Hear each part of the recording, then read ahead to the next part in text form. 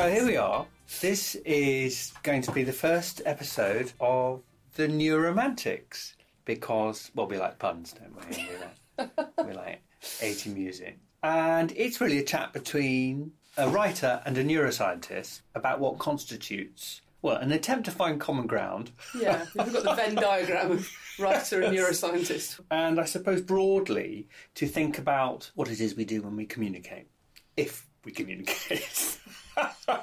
So that'll take in a lot of things, a lot of presuppositions of the kind of things we're interested in. Like, is it possible for one mind to speak to another mind?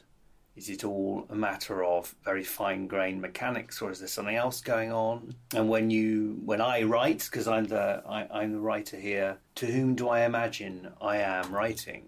Or do I not bother my pretty little head about that?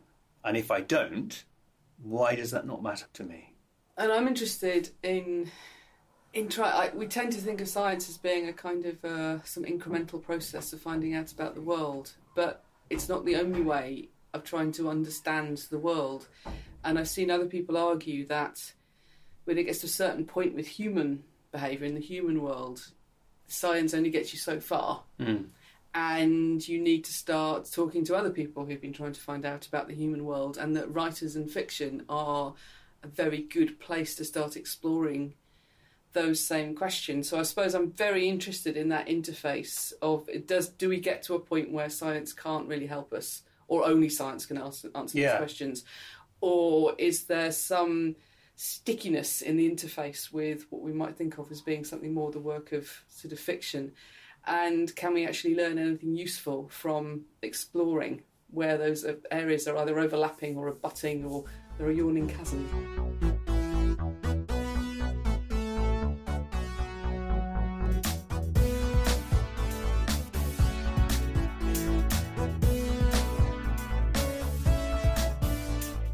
Immediately, it makes me think about process, which is something the whole sort of, creative writing community is very keen on.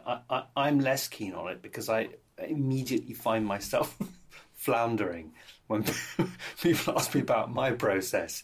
I don't really know. But that is to say, there are habits that you can, as it were, inculcate and program into one's behaviour.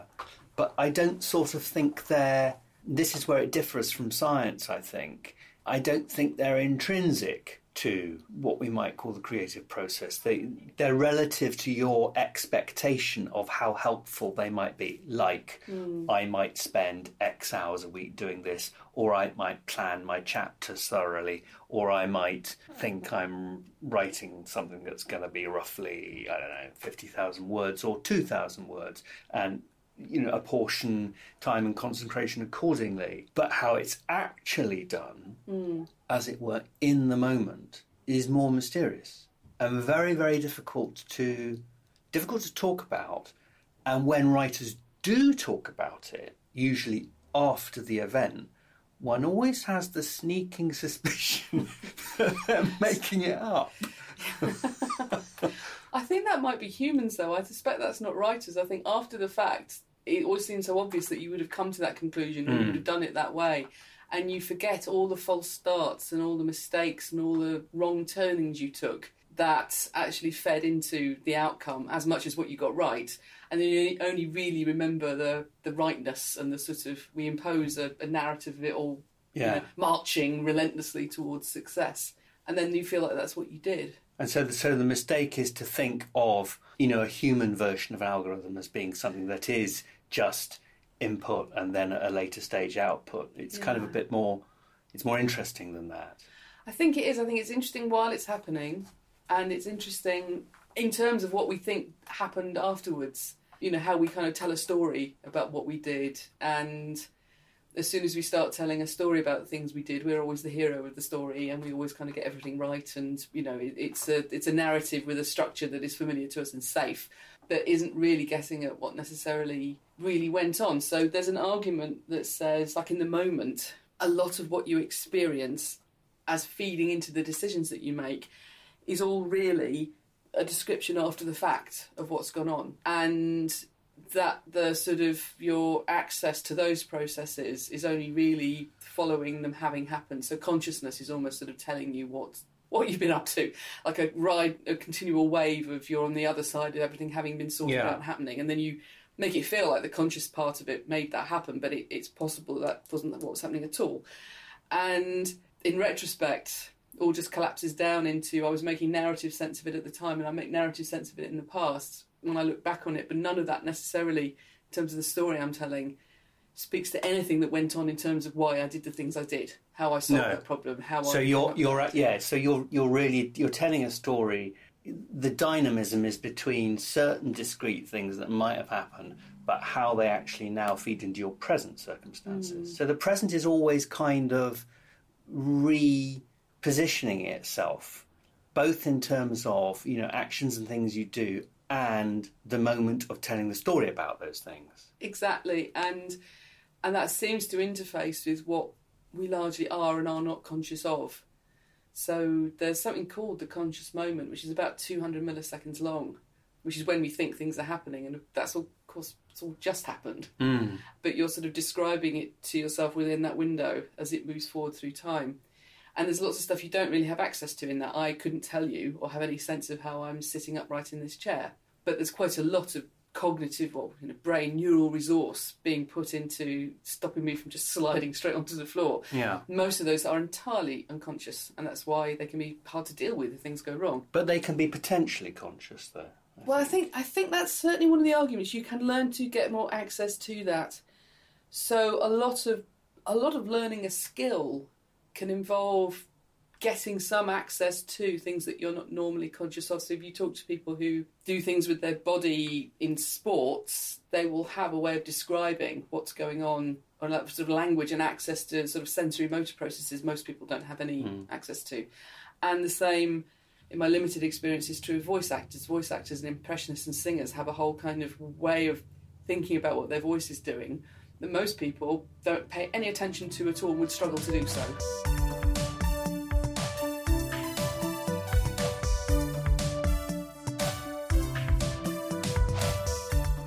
That is interesting. It makes me think of my way of characterising that well, not really just in my field, but just ordinarily at a commonsensical level. Say we're talking about specialisation there, and that, as it were, shining a relatively close beam light on a particular activity or aptitude. I mean, one of the problems, I think, is that one can see how that is true in very particular circumstances. And one can see how it is true of people who are specialists in a field. But I wonder how... It's quite difficult at the level of teaching a specialist, an apparently specialist skill like writing fiction or writing poetry, particularly, to make general comments about it in the same way that it's difficult for me to infer a sort of general model of the mind from things that talk about, chess programs. Because I think, that only really describes a pretty discrete set of mental operations, as far as I can see. And similarly, when someone comes to you artistically and says they want to do this very, very specific thing, you're left thinking immediately, actually, but life is going to take you in a different direction. And you will find out that actually, in doing that, it's very, very contingent. And really what you're doing is probably something else as well. The as well is what unites our fields, I think. There's always this contingent stuff around the discrete experiment that is sometimes quite hard to fit to the experiment, or you have a nagging sense of it being there. You gave me, before we started this, a really, really interesting bit of research by a guy called Alan Newell. And I'm guessing this comes from the 70s? It does. I think it's from 1973. And it's called You Can't Play 20 Questions with Nature and Win, Projective Comments on the Papers of this Symposium. It's his summary comments after the end of a weekend conference in experimental psychology. He's had lots of different interesting papers. And basically the thrust of the paper, as I see it, is you say, well, they're all very interesting, and I think some really great work's been done in these very discrete areas. And he gives a whole list of what they are, and they are chess position perception, recency effect in free recall, lots of things that I don't understand, Lots of things haven't really changed, actually. It's interesting. It's quite striking for a 45-year-old paper that a lot of that stuff is still largely being researched in similar ways. And his basic question is, I think these are all great, but it's quite hard to see how we fit them all together. Yes. Because there's this other thing that's insufficiently looked at, which is the general picture. Yes. What we might call, what he calls the control, and I'm calling contingency. And I mean, it comes down to several points. I think the reason I gave that to you is it's probably one of the more interesting papers I've ever come across in my discipline. It's unusual to read somebody saying, "Oh God, look at what's going on here. What are we doing? Where are we going? How can this work?" And then on the other side of 45 years to go, I think his criticism still stands. I think that's still an issue. But because you get caught up in an idea as a scientist and you think, well, that's interesting, and we've got this idea and I can apply it to that, it inevitably leads you into these very minimal kind of approaches, or frequently leads you into these very sort of minimal things, which then become a thing of their own, and then that is what you do. And it's very hard to scale that up to a mind. Yeah. And I think that's what Newell was saying. This is all great, this is all good, but this will never, just accumulating stuff at this granularity, is never going to give us answer to a bigger question. And I think that remains an issue. And I sometimes wonder if that's just inevitable with approaching the complexity of human behaviour. You have to go into these smaller grained investigations to try and capture anything about what's going on. Or if it's something about the people who go into psychology, because we as a discipline tend to be less interested in the big questions. If you compare it to physics, where physicists are perfectly comfortable with theories of everything. And in fact, Alan Newell did go off from this and try to develop a theory of the mind based on artificial intelligence. And it's unusual. well, there's two ways of doing that in AI. Isn't there? There's the strong AI version, which is essentially that it should all be determinable and determined, and all you need to do is build a sort of sophisticated enough computer and you will have a model of the mind. I mean, that's putting it very boldly, but that is really the premise. And the weak AI version is it's much more difficult than that, and actually you have to do this granular thing, and you have to think about causal relations and various shades of functionalism and behaviourism. And then there's sort of people, awkward bastards like me, who aren't anything to do with that, but who both see the fascination and the usefulness of that, but also have a kind of slightly more fundamental objection. You know what's coming. Which is that I think that those mechanistic descriptions are descriptions. Yes. I think they're descriptions. Yeah. And I'm not yet convinced, and you may yet convince me. I think you know... Well, it's not a question of conviction. I just think that they're sort of descriptions and they're metaphors, and I wonder whether they... Alan Newell's problem about everything fitting together seems to me to be actually not very far from my position. He's saying that there's something lingering, there's a doubt lingering over it all, which is easy to avoid. And the doubt is, are we actually identifying intrinsic features? Or are they just a way of describing coming at what we don't know? And can we get what really is the case about consciousness to match this observational language? And I think that is a big problem.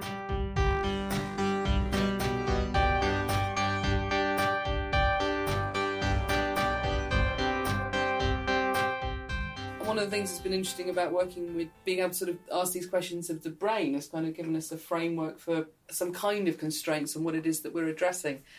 But I think there is still something missing, and you find it, I think, most often in descriptions of theories of consciousness, but actually it applies across the board, which is, are you just redescribing tasks and phenomena which you ascribe to consciousness or to unconscious processes, or are you actually capturing their mechanistic processes in some way that, to use your words, is somehow intrinsic, and you're getting at the model underlying this, the thing that is giving rise to this behaviour. And it is hard, and it's easier in a way to sort of play around with a paradigm and find out the things that do or don't affect that paradigm.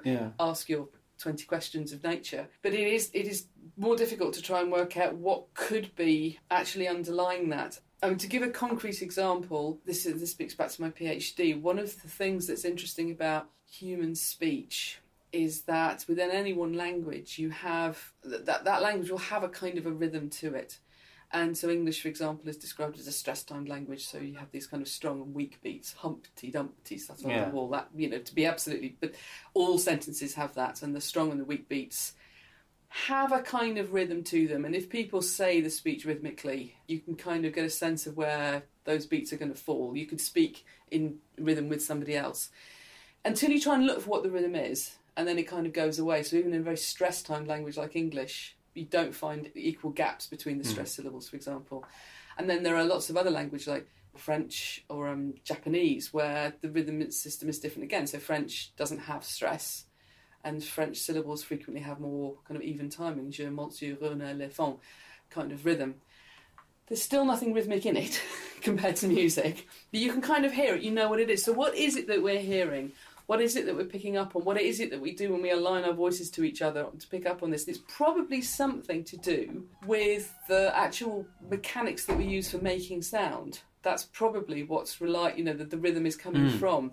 But trying to reverse engineer back to what that could Very be hard. is incredibly hard. I've been fiddling around this for nearly 30 years. I have a new PhD student, which is why it's fresh in my mind, and she's been trying to ask the same question. And I think, will we ever get there? Are we ever going to be able to reverse engineer back to this? And it's possible that we won't. And we're finding out some very interesting stuff along the way. We're finding out that breath is much more important than we thought it was, and that might be another constraint that's feeding into this that we haven't really looked at. But that's what we're trying to do with everything. We're finding these patterns. We're trying to see if we can reverse back to what the underlying mechanism is. And only really when you've got to those mechanisms do I think you're kind of starting to satisfy your point about what's intrinsic about this system, what are its properties, how could I describe those? And it may be the case, I think that's interesting, that's an old sort of, this is a Greek problem really, that there's sort of two ways of looking at the world. There's one, there maybe are simple laws underlying all this complexity, and that's what we're trying to find. And that's a sort of Platonic, I think. I say yes as if I know. I think it is. Or let's just... and then there's the sort of the idea that you do simple things, but they have very, very complex consequences. So it's turning the pyramid in its head there. You're saying, not I've got all this complexity and there's something simple underneath it, but you can do a simple thing and it gives rise to something very complex. And the sort of game of art, I think, often is you're doing the latter. You're setting simple things in train and you're seeing what kind of complexity comes out of it and how you can contain it. And often in observational science, you are sort of doing the reverse. You've got complexity and you're trying to find what it is that gave rise to it.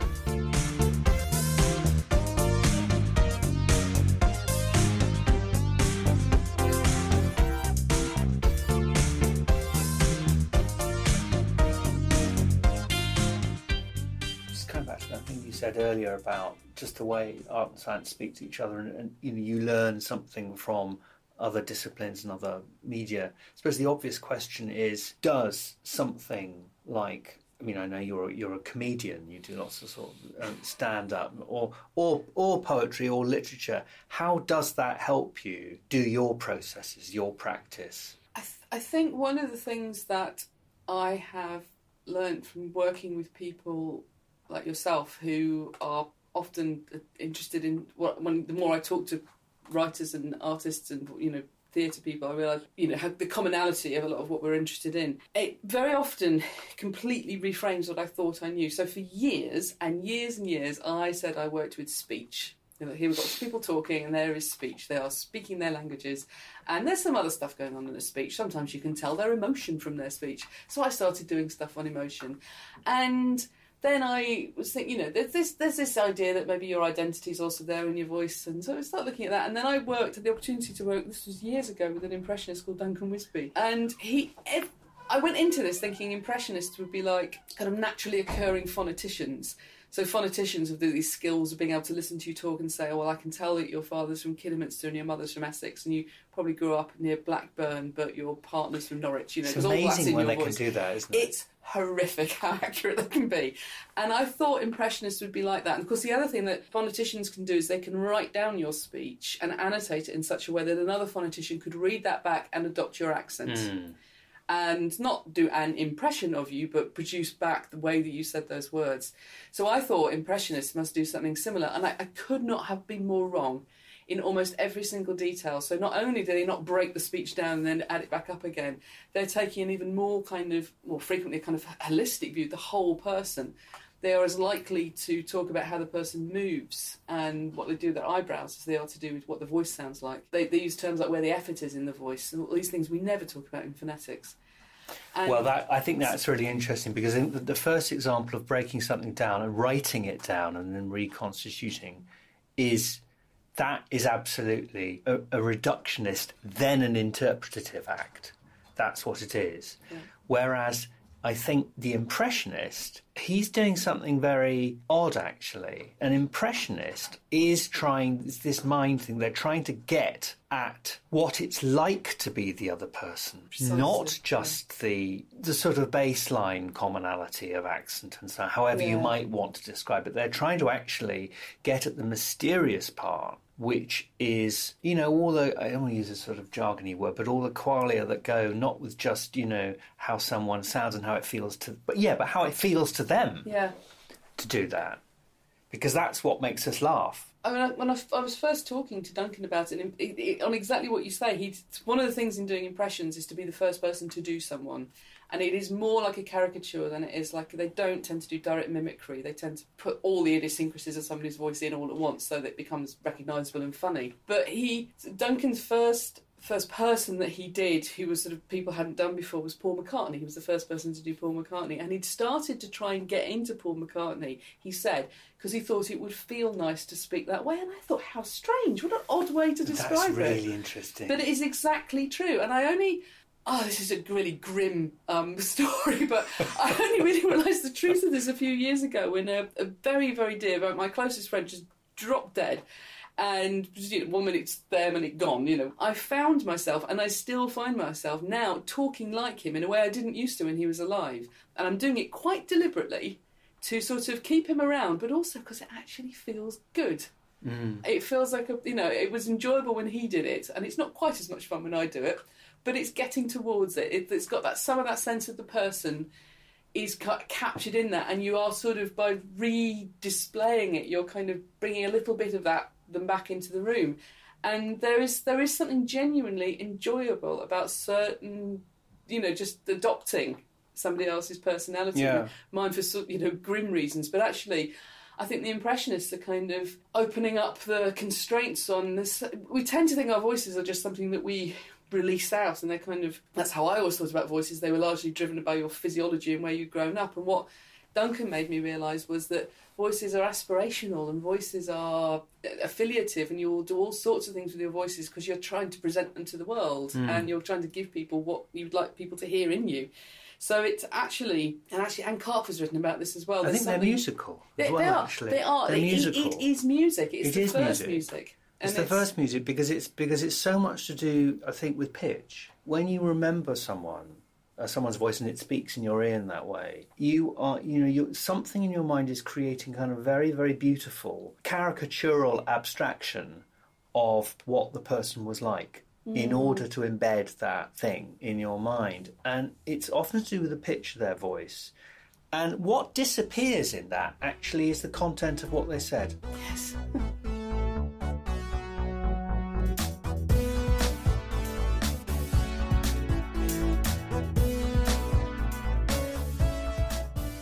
I mean, I was on the phone the other day with my dear friend Stevie, and we remember we remember two things in particular from my past, which really makes us laugh still.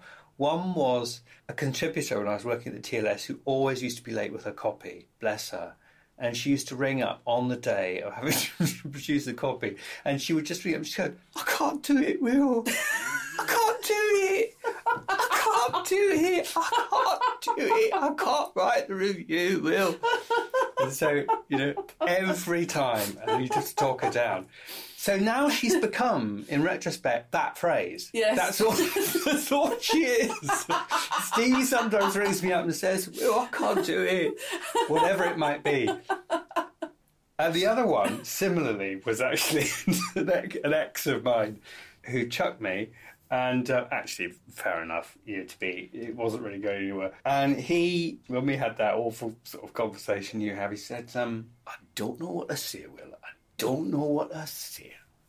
I just don't know. And Stevie and I just now alternate between the two. Apparently, in British Sign Language, if you are reporting the speech of a third person to indicate that it's them, so someone who's not in the conversation, you impersonate them. So you sign like them. It's interesting. And of course, we do that. I was like, well, that's interesting, but actually, we do that all the time. Yeah. When you're talking about someone who you both know. So actually, there's nuance. There's a lot of nuance, and it is possible to impersonate hand gestures. Yeah. In the same way as it's possible to impersonate the voice. So you're capturing the person in their actions when you capture their voice, and it's in some way more obvious with sign. It's interesting. So it doesn't come just from in other words, the sign is not just the behaviour or the action. It's the sort of background. To the behaviour, which is partly the body, probably partly temperature, and partly all sorts of things that come off the body. And in the same way that if we can write with a pen, we all have different handwriting. It's that same thing. We are all doing the same thing, and then we introduce these differences that come just from us. And some of that is, we've grown up with different accents or different repertoires of speech. Part of it is simply what we are choosing to add in. It's a performance, I suppose. The whole thing's a performance. Yeah. Anything we do is some form of a performance, unless it's a completely involuntary behaviour.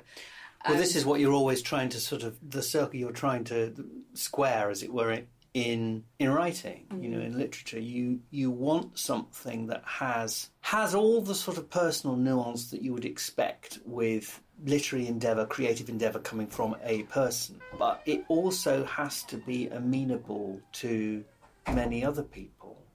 So your nuanced deployment of language must still appeal as a system that can be commonly interpreted at some level, and where it isn't, that's where people ascribe, difficulty to it and say, oh, you're a very difficult writer, or this is very modernist, or I don't understand it. Yeah. I don't understand poems because they're in unfamiliar shapes, and what are all these short lengths and little things happening that I don't feel I understand. And what gets missed out there, I think, is that quite often it's the difficulties. It's just a way of seeing it that's wrong, because it's the difficulties, it's this nuance that's pleasurable. Actually, it's the nuance that is also common, because we all have something distinct. Yeah. And those sharp edges, as it were, are actually also, as a feature, shared. I suppose, we're coming back, I'm going to keep coming back to voices and bodies, but it seems, so we've got things in common when we talk, but the stuff that we're bringing in that's just us. Yeah. Are you saying that we share the fact that we do that? Yeah. And I think accent on the page is something a bit like that. Yeah. I don't know whether you want to say a little bit about this poem that we looked at. I sent Will a really long paper on the birth of the use of artificial intelligence to understand human cognition, and he sent me a really lovely short poem, The Sheepdog by Yue Fanthorpe, and it's beautiful. It's not a poem that I know, and it's about the nativity from the point of view of a sheepdog. Yeah. And would you like to read it? The Sheepdog. After the very bright light and the talking bird and the singing and the sky filled up with wings and then the silence, our lad says, "We'd better go then." "Stay, Shep. Good dog, stay." So I stayed with sheep. After they'd come back, it sounded grand what they'd seen. Camels and kings and such. With presents. Human sort, not the kind you eat. And the baby. Presents was for him. Our lads took him a lamb. I had to stay behind with sheep. Pity they didn't take me along too. I'm good with lambs. And the baby might have liked a dog, after all that myrrh and such.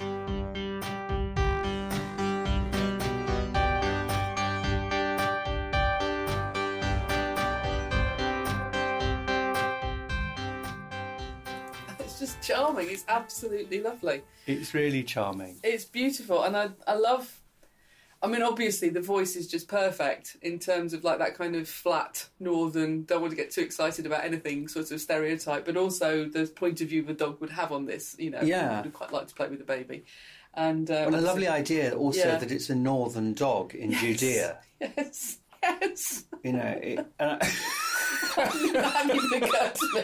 Well, obviously, they probably came from Lancashire. I mean, it's quite clear, you know. But that seems to me quite important because one of the things that the poem is doing very slyly and beautifully is talking sort of about the dog's generosity and loneliness, because it absolutely sympathises with the human's predicaments and what they've done and understands it. But given what we understand about dogs, we know full well that the shepherds aren't imagining anything like that on behalf of the dog. No. So she's sort of turning, she's turning the nature of the world on its head and saying, actually, this animal consciousness has access to a kind of sympathetic understanding that is that we have no idea about. But in order to get that across to us, she's doing it in regional dialect. I also like the fact that it has kind of got the structure of a joke. You get a reveal, although this is one of the things, if you want to raise me to levels of uncontrollable irritation with my field, I get quite cross with scientific theories of humour because they always have one thing. This is the reason why things are funny. And one of them is that you kind of have a uncertainty and then a big reveal, and you're made tense by the uncertainty, and then the big reveal makes you laugh. And of course, there's lots of things that make you uncertain that are in no way amusing when they are revealed. And here it's beautiful when it's revealed, and it makes you then go back and read the whole thing again and see, how that was the talking bird, And I am a very literal, stupid scientist when it comes to poetry, but I thought that was interesting. It's very tender, isn't The Angel's a talking bird, and it's beautiful. It's one of her Christmas poems. So she used to write.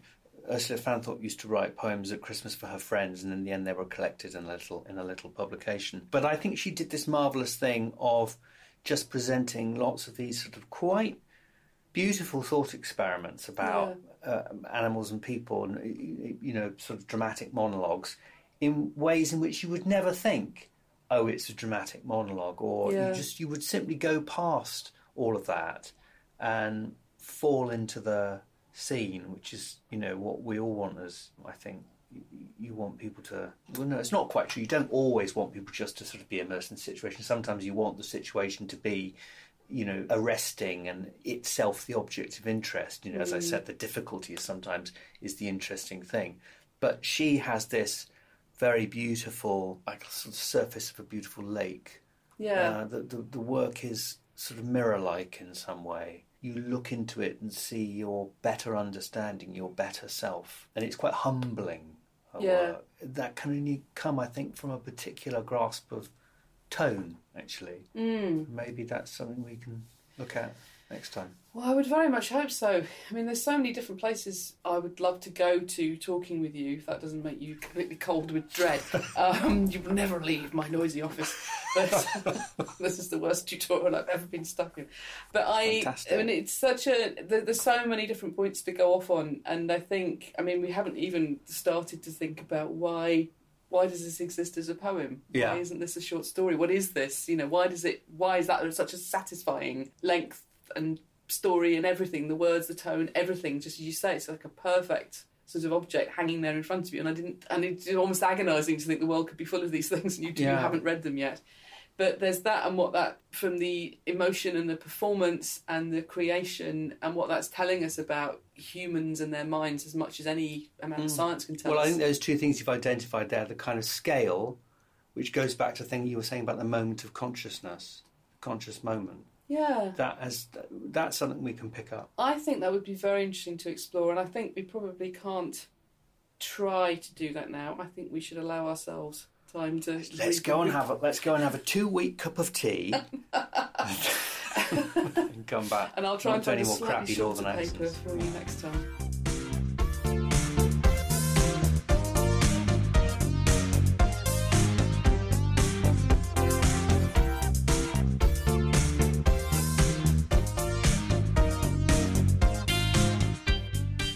I think if the neuromantics are going to communicate, and I think that it's going to be an interesting journey wherever we end up each time, but for me it's always fascinating. This is just such rubbish for me to say this, but I can remember picking up book by you completely randomly in a bookshop, and that was I had no idea of anything other than it looked interesting, and I was kind of running around within a couple of days pressing it on everybody saying, you've really just got to read this. And I never dreamt for a second I'd actually get a chance to talk to you about any of this. But I also never really imagined, and I think it's a limitation and a strength of science, that we tend to build very strong walls and think, oh, here we are within here doing the science, and here the science is happening. But it really does help to free it out and let science take you to places where, in fact, I think you can have more interesting conversations than if you just stay talking to other scientists. Well, I mean, and similarly, I feel that whenever I'm sort of writing, which is in my head most of the time, even if I, am not very obviously at work on a book, I read and I think usually at a tangent to what people would think of as my field, which is literature in English, or indeed in French and Russian. I tend to try and understand things that I'm not trained in, where I have to go back to basics, as it were, the sort of the rudiments and the rules, because I find that is, I think it's interesting, and it also keeps you focused on the elements of things, rather than always have to be kind of approached again. There's always new ways to understand the world from the bottom up. And it's quite easy, if you have ambitions to write, books or relatively large-scale things, to want to have written them, for the whole endeavour to become sort of, to get out of control and be too big and too onerous and actually thinking about things scientifically is a good way of keeping it, that beam shone on one chest square. Yeah. Making sure that you concentrate, that you don't disperse all your energy. There's a strong element of control, I think, in science, and not just in the classic way of running an experiment, but actually it's a method for understanding the world which introduces these constraints, which are actually very helpful sometimes. It's really useful to be kept narrow, but also utterly focused in a way that might mean you miss all sorts of things.